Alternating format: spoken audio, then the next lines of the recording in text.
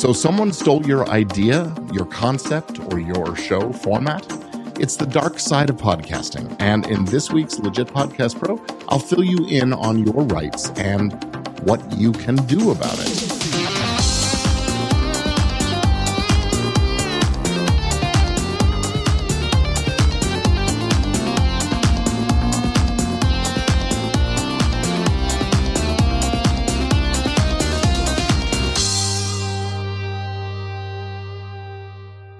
Hello there and welcome to Legit Podcast Pro. I am Gordon Firemark, the podcast lawyer.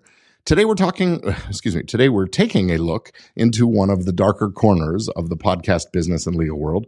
That area is idea theft. But before I forget, just let me invite you to my free workshop, Business and Legal Fundamentals for Podcast Growth and Profit. I only do this workshop a few times a year, and you don't want to miss it if you're serious about podcasting and about doing it the smart, safe, profitable way. So join me for the next workshop. It's coming up very soon. Register now at event.podcastlaw.net. And now let's talk about this, idea theft.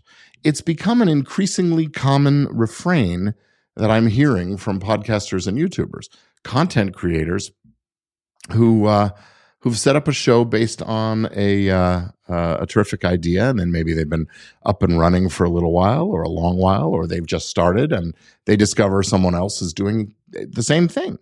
You got a copycat, a knockoff artist, a charlatan, confusing the market and siphoning off audience. It's frustrating as heck. And here are a couple of questions that I've seen recently that illustrate the point.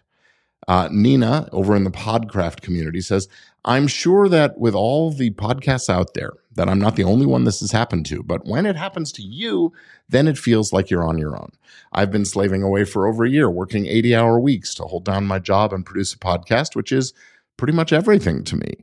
Well, this morning I tripped across a podcast while doing research for an episode and discovered that someone has copycatted my show idea, theme, approach, interview style, intro, and concept. They've even stolen one of my episode titles. They haven't copied any artwork or music, so there's no copyright infringement, but everything else. It's like they've been mining my show for ideas, etc. What can I do? What should I do? I'm furious and, rightly or wrongly, concerned. I feel violated because my intellectual capital has been hijacked. And over on Facebook, Kelly wrote, there's a podcast/YouTube channel that has copied pretty much my entire format and structure.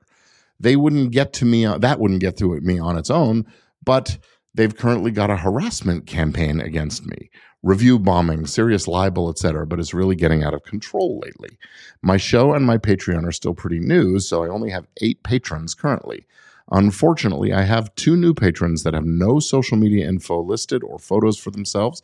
I've just found out that one of them is this other podcaster in disguise. I know it because this podcaster is posting about stuff I share exclusively in the Patreon right after I share it, after I post it. Wow, what a frustrating experience this can be. Well, let's dive in first to what the law can and can't do to protect you. Now, you probably noticed in Nina's statement that because they hadn't copied artwork or music, she said that there's no copyright infringement. Well, that is not an entirely true or complete statement. You see, copying doesn't just have to involve artwork or music. The actual text of your show description, the words contained in your content, even the structure and the ordering of your content or your show's format, if they're original enough, these things can be protected by copyright. And if someone creates something that is substantially similar to what you've created, then it could be copyright infringement. Substantially similar, that's the key to claims of copyright. But she is right that copyright law doesn't protect facts and ideas and concepts and themes and those kinds of things. In the eyes of the law, as a famous justice once wrote, ideas are as free as the air. So if that's the case, what else is there? Well, look, plagiarism isn't strictly speaking illegal. That's the taking of the stuff without actually directly copying. But it is immoral and unethical. And if someone has really, has seen your stuff and lifted the idea, the concept, used your research and information to recreate the material for their own show or what have you, well, that's not okay. But honestly, again, there's not really that much that the law can do about that. Plagiarism is more of a term in academia than anything else. So you need to rely on other approaches. And I'll get to those in a few moments. But we also have to look at a couple of other legal principles: trademark law and unfair competition. Trademarks are distinctive words, phrases, symbols, things that are used to identify the source of goods or services. So the title of your show, if it's distinctive, that is not descriptive or generic, can absolutely be protected so you don't wind up competing against other shows out there that have confusingly similar names. That's the legal standard in trademark infringement. Is there a likelihood of consumer confusion between the sources of the different things bearing similar names? So trademarks can protect the title of your show. It can also protect brands or segment titles within your show or frameworks. That means if you come up with a specific approach to a particular problem or to thinking about a particular thing and you give it a distinctive name, a brand, then you can't stop others from using those facts and idea, but you can protect against them calling them by the same name. Framework brands are things that often use words like method or system or strategy in the name. So protection for trademarks comes from actually using them in commerce. So just adopt them and use them. And for the ones that stick and that you use over and over again, it probably does make sense to register for full trademark protection. That's too complicated to get into here and exactly what is involved in that, but reach out to me and let me know and I'll happily share. Now, unfair competition is very similar to trademark. It's about protecting consumers against confusing or misleading information out in the marketplace. So false designations of origin or falsely claiming something that belongs to someone else is your creation. Those things could be unfair competition, and that can also be the basis for legal recourse in some situations. And then finally, we need to look at how contracts can protect against this kind of problem. Kelly expressed her concerns that some material that she released only to her Patreon supporters is finding its way into other public arenas.